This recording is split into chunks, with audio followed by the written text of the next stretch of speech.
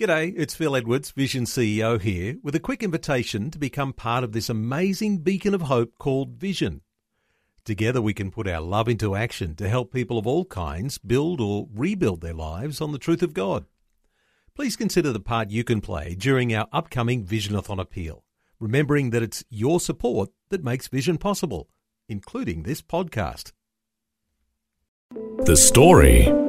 When we sat down with our accountant and Dad said, well, we've made this profit, so we need to give the first fruits to the Lord. And I said to him, are you crazy? We nearly went broke during this period, and now you want to give away the little bit of capital we've got. He said, it's the Lord's. And so we gave it all away to the homeless mission in Sydney at the time. And, you know, from that I think the Lord has blessed us. G'day, I'm Jimmy Colfax. Welcome to The Story. Well, sometimes when you hear about highly successful people, you kind of assume that things have always been that way for them. But that definitely has not been the case for Graham Leishman. Even though he's the chairman of the Transit Systems Group, which operates over 1,000 buses in different parts of Australia, his businesses have not always been successful. Today, he'll share the long and winding road he's been on and the role his faith has played in his life. He's having a chat with Shelley Scowen. You grew up in a Christian home, I believe it was in Sydney, is that right? Yes, on the central coast of Sydney at a place called Gosford. Yeah. Grew up there and was trained as an engineering surveyor in the early days. Went to Bible College, the Baptist Bible College at Eastwood Epping in those days, and then went to university to train to do psychology, but because of an accident to my father, needed to go back and get involved in the family bus company, which operated at Woy Woy, Adelong, Umina through to Gosford, and take over the running of that business because he was incapacitated for a number of months. Right. So I was always going to go back to university, but I never got there. I'm still running buses. Is that, I wouldn't say a regret, but is it something that you'd like to just do one day, or have you just kind of given up on all of that? Well, I've pretty well given up on it. Yeah. I would have liked to have gone back to it at one stage and been involved. The idea of that was always wanted to help people, etc. But it just didn't work out. It didn't seem to be the plan that God had laid out for me. Yeah. So, you know, it just went in a different direction of what I planned altogether. Yeah. But it's been good, and it's been a good journey so far. Yeah. All parts of it. Have you always been a little bit entrepreneurial? I think so, yes. I was brought up with a father that was very entrepreneurial, and I guess I just picked up the bug and followed on, always prepared to take risk, which my wife doesn't always like. But, we're risk takers, and I notice that my sons do the same thing, and my daughter. So I think it's sort of in the DNA. Yeah. Yep. And when they see it modelled as well, there is a healthy level of risk-taking that makes you successful in business. Yes, that's correct. And it can also ruin you. That's right. And a lot of the risk-taking, I've noticed over the years is that you can do a project at a certain time and it's very successful, particularly in property and with the cycles, etc. You do exactly the same project 3 or 4 years later and you go broke. Yeah. So a lot of the risk-taking and the entrepreneurial comes down to just timing, getting the timing right. And if you get the timing wrong, it could be a disaster. But the project could be good if the timing's right. So, there's a lot of it that's outside of your control sometimes. How much do you seek God in these decisions? Well, my business partners, which I have two, with 3 families involved in transit systems, each of us are Christians. We pray before each board meeting, and we all pray together, etc. at that board meeting.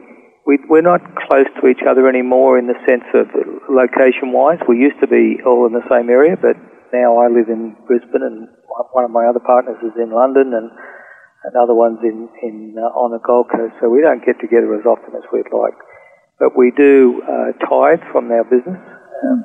Each of us, we used to have a bit of a problem what to give to because we could never reach agreement. We all had our own interests.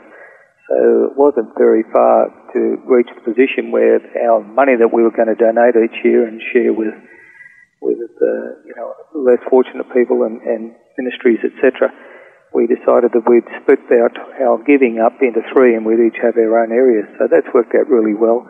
And one of my business partners very heavily involved in African ministry in Sierra Leone, and another one in the Philippines, and I've done a lot in India and Africa. Yeah. So we have our own areas, and yes, that's good, but we're not together as much as we'd like to be. Yeah. Can I just talk to you about the tithing for businesses? We hear a lot in the Bible about tithing as individuals. What's the importance of businesses tithing? Well, can I take you back a bit? Yeah.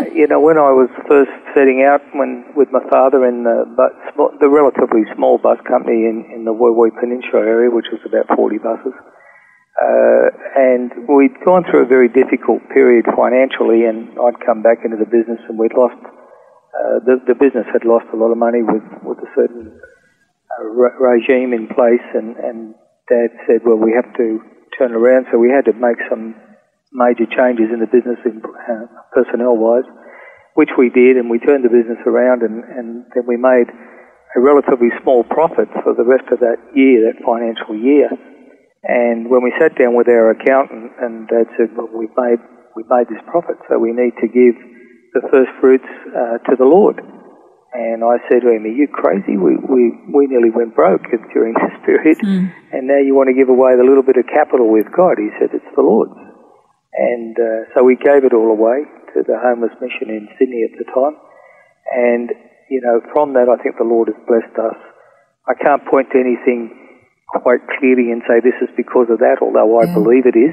And we've done extremely well. We've had our ups and downs since then, and some major downs. But overall, we've never missed out on a feed, or we've never gone short on clothes or whatever. We've always been looked after. So I think it's important. And, the Lord says in Malachi 3, try me in this thing, test me and see if I don't open the floodgates of heaven if you bring in the tithes. And it's the only place in Scripture where I'm aware where the Lord says, try me in this, test me. And He won't fail the test. You can't outgive God. So we've been very, very successful in that sense. And I just give all the glory to Jesus, our Lord. Yeah, and it's not like we give in order to receive back as well. That's an important distinction to make. It's not like we give as some sort of a financial investment so that we get some money back. That often happens, but it is just wonderful to be able to bless other people and ministries and all the rest in the things that they're doing. And it would be encouraging for you to think about the number of lives that have changed as a result of this giving, which is only a small part of, what you do. That's exactly right. And I agree with you totally, Kelly, with the motive. If you're giving to get, well, it doesn't work. Yeah. So you just got to be careful on that, because the Lord looks at the motive, the reason behind what you're doing things, and if you're doing it for self-aggrandizement or something, then yes, that's a problem. But I guess we'll never know the lives that have been touched until we get into the next world, I suppose. Yeah. But every so often I get a story come back to me as something we've been able to assist with, and someone's been blessed through it, and that really lifts your spirits and makes you even more determined to go on with the path that we're walking. Yeah. You mentioned earlier that you took on your dad's coach business in New South Wales, and that started to grow. In October 1989 was a pretty defining moment for you, though, wasn't it, Graham? Yes, it was. It was one of the worst times of my life, where one of our express coaches operating between Sydney and Brisbane was hit by a semi-trailer, which created at that stage the worst road accident deaths in one accident in Australia's history, and 21 people were killed, unfortunately, and it just tore us apart as a business. We were so upset about what had happened to these people. We felt that we were because our coach was involved, there's a certain degree of blame and shame and etc. I mean, in the long run, it was found that the truck driver had fallen asleep at the wheel and gone straight ahead at a round curve on a road and cleaned up our coach, and we were given a complete clean bill of health, but it didn't help, and didn't help the families that were involved that lost their loved ones. So it was very, very sad. Resulted in us at losing our business because of the immediate down trade that happened. our sales fell through the floor, and it was a very, very difficult period with our bankers, etc. So it wasn't a good period, and something that really opened my heart to the Lord again to remind us that we just need to be in His hands and have Him holding us at all times. Yeah, because like you say, there is that financial aspect of it. Like you say, the business going right down. But to a certain extent, you would almost feel like that blood is on your hands as well.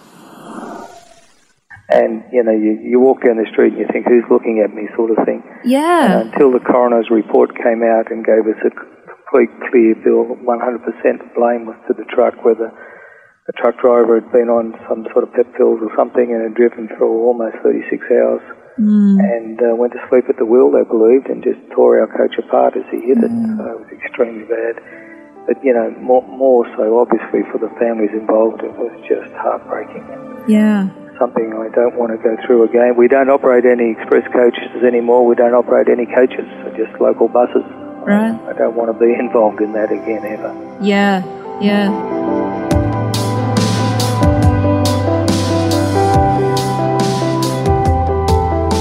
You're listening to The Story. Today, Shelley Scowen is chatting with the chairman of the Transit Systems Group, Graham Leishman. And as we just heard, running a large business has not been without its challenges. Next, Graham will share how God provided for him when he thought he'd lost everything.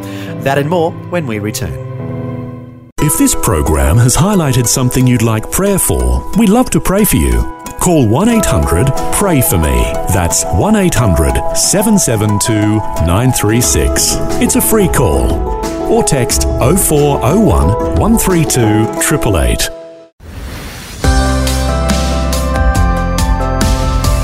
Hi, I'm Jimmy Colfax. You're listening to The Story.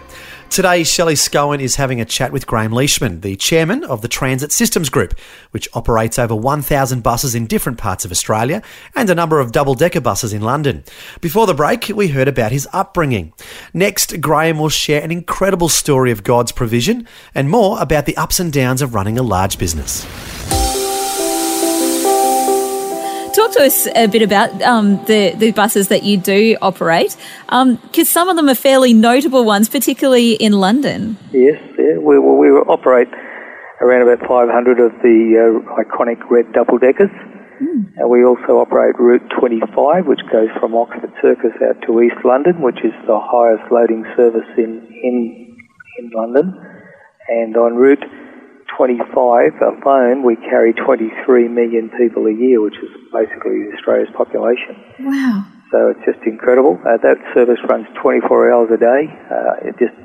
During the daylight hours, a few minutes apart, like 2 to 3 minute timetable, and later in the evening and through the early morning, etc., 10-minute timetable. So it is iconic, and it's, as I said, the largest single passenger loading service in London. So we operate that one. Is that like the holy grail of bus operating? Pretty well. Yeah. If you ask my business partner, who's moved to London with my son, Adam's taken his family over there to run the businesses, and Neil Smith, my business partner, as always, he's a bit of a bus nut, and he's always wanted to run buses in London because, as he calls it, it is the mecca of buses. Yeah. And he's in it like a pig in mud at the moment. I love how some people are just so passionate about what they do. Like, some people are IT nerds, some people are whatever nerds. It sounds like you guys are bus nerds and you just love it. That's awesome. We do. I mean, I grew up, in a bus company basically as a young boy, and I smelled the diesel fumes that come through the bedroom windows early in the morning before I even woke up. Oh, I love it. So, right next door was a yard almost in Long Beach at the time, just one block back, and we had 25, 30 buses in there. And I used to love to get down there and wash buses on weekends, and couldn't wait till I could get a licence, but Father wouldn't let me get one till I was, right age, etc. Wow. But yes, it becomes a bit of an obsession. Not quite as bad as Neil Smith. He's an absolute bus nut. Well, that's when you know you've got the right job, hey? I guess that's true. Yeah. I mean, a lot of people say, how can you get excited about running buses? Well, you do. It's crazy, as you say. But yes, I love doing it and trying to sort out efficiencies and making everything operate better all the time. So. Yeah. And so as your business was growing, I think it's easy to, start thinking of yourself as a fairly important kind of person. And you were in that kind of position of going, I've got all this going on. Yes, it's by the help of God, but maybe God was starting to get a bit pushed out of this picture when you had another financial scare. Yes. I don't know about pushed out, but maybe relegated a bit. I've always been strong in my faith, particularly with my wife. But yes, there were ups and downs, and there was a timing when we got some of the things wrong in the timing. And we did go through very difficult times again financially. I won't bore you with all the details, but long and short of it was we lost just about everything and had nothing for quite a while. We had a home, and that was about it. So it was a difficult period, but then opportunity. But it's worth, can I just jump in there? I think it is worth noting that much of that wasn't your own fault. It was due to internal politics within the bank that you were dealing with. It wasn't really, you had a very small part to play in all of that. It was fairly well due to internal politics in the bank. But it was a bit of a wake-up call for you guys. It was. It was in that period back in the early 90s where the banks did a lot of things to a lot of people across Australia. That was, really, really bad. We were operating in the interest in those days was 17%. For those that remember, it was the recession we had to have. And it was very difficult to work under those conditions. And then, as you said, there was a internal division within the bank and a bit of a warfare inside the bank, and one guy trying to outmaneuver another guy, and we got lined up in the crosshairs and were put into a receivership at the time. So it was very difficult, and even to understand why it happened. I kept saying, why, Lord, why? What's this all about, But other opportunities opened up a couple of years later that we would have never had, and the business has grown since then. So I look back and say, yes, it was a difficult time. I don't understand why we went through it, but then I can see the hand of the Lord even protecting us through that period. We didn't want for anything. We always had a feed. So, we came through it. But, I feel for the farmers in our land that go through similar situations, through no fault of their own, droughts or the commodity prices or whatever. They suffer, and your heart goes out to them. You just pray for them every day. Yeah, absolutely.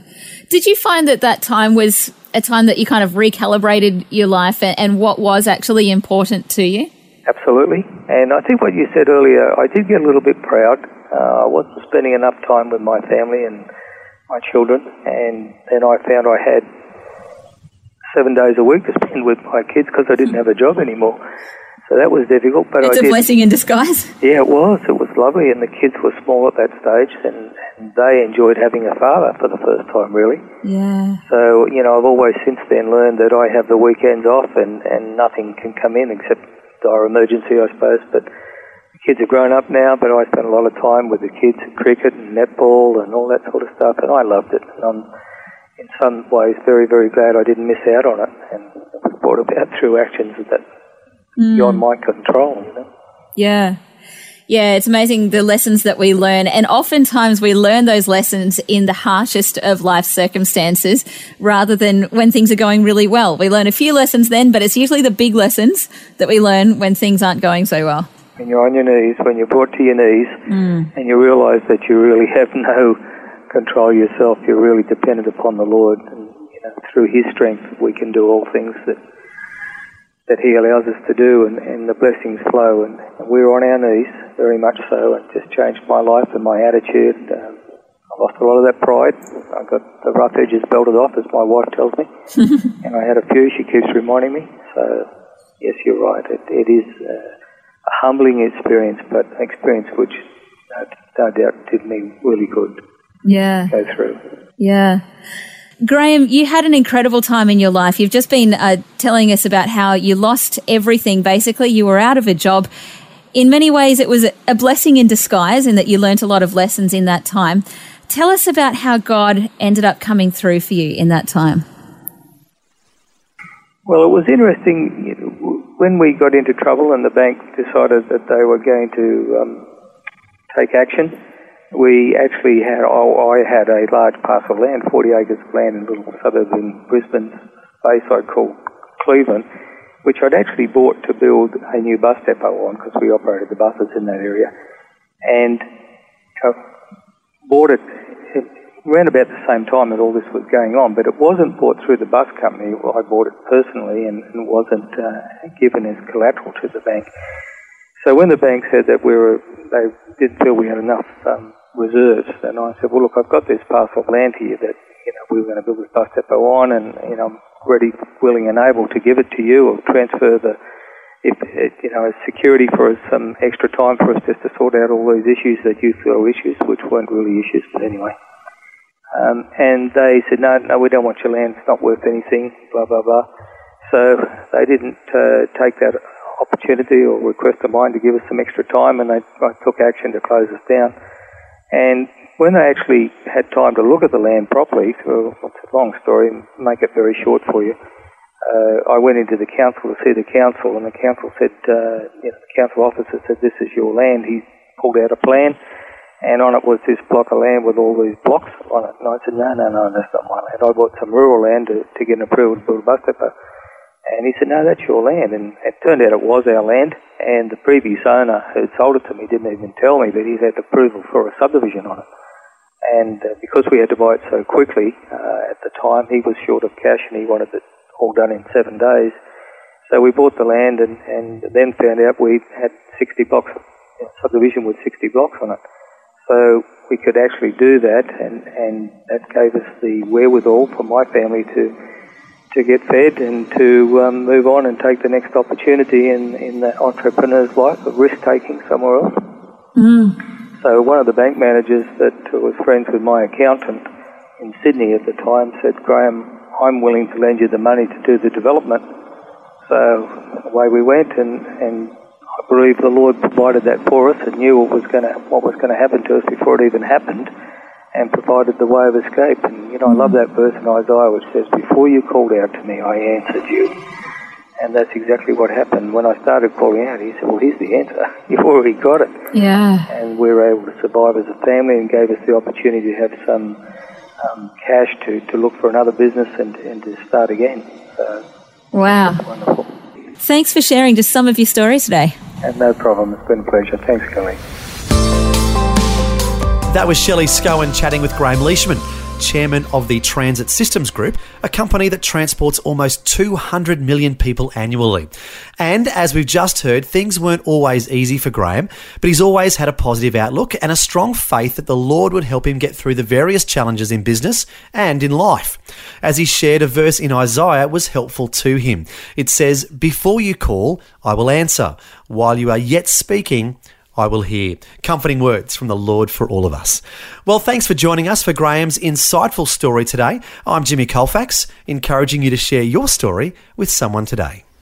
Next time on The Story. They would have to sit in the river all night long and do all these different rituals and stuff to gain the Spirit's favour. And the Spirits would tell them, if you can do these things and get it all right, then you'll go to heaven. There'll be this basket will be let down and you'll be taken up to heaven in this basket. So as they listened to the Word of God and as they heard what God said, they started to realise that, hey, this isn't true. The Higaonan tribal people in the Philippines had lived for centuries enslaved to superstitions, until one day the village witch doctor had a dream that white men would come with a book. That's when Australian missionaries Ron and Michelle Jennings entered into the picture and were used by the Lord to help set them free from bondage. We'll hear that incredible story next time. The Story. Just another way Vision is connecting faith to life.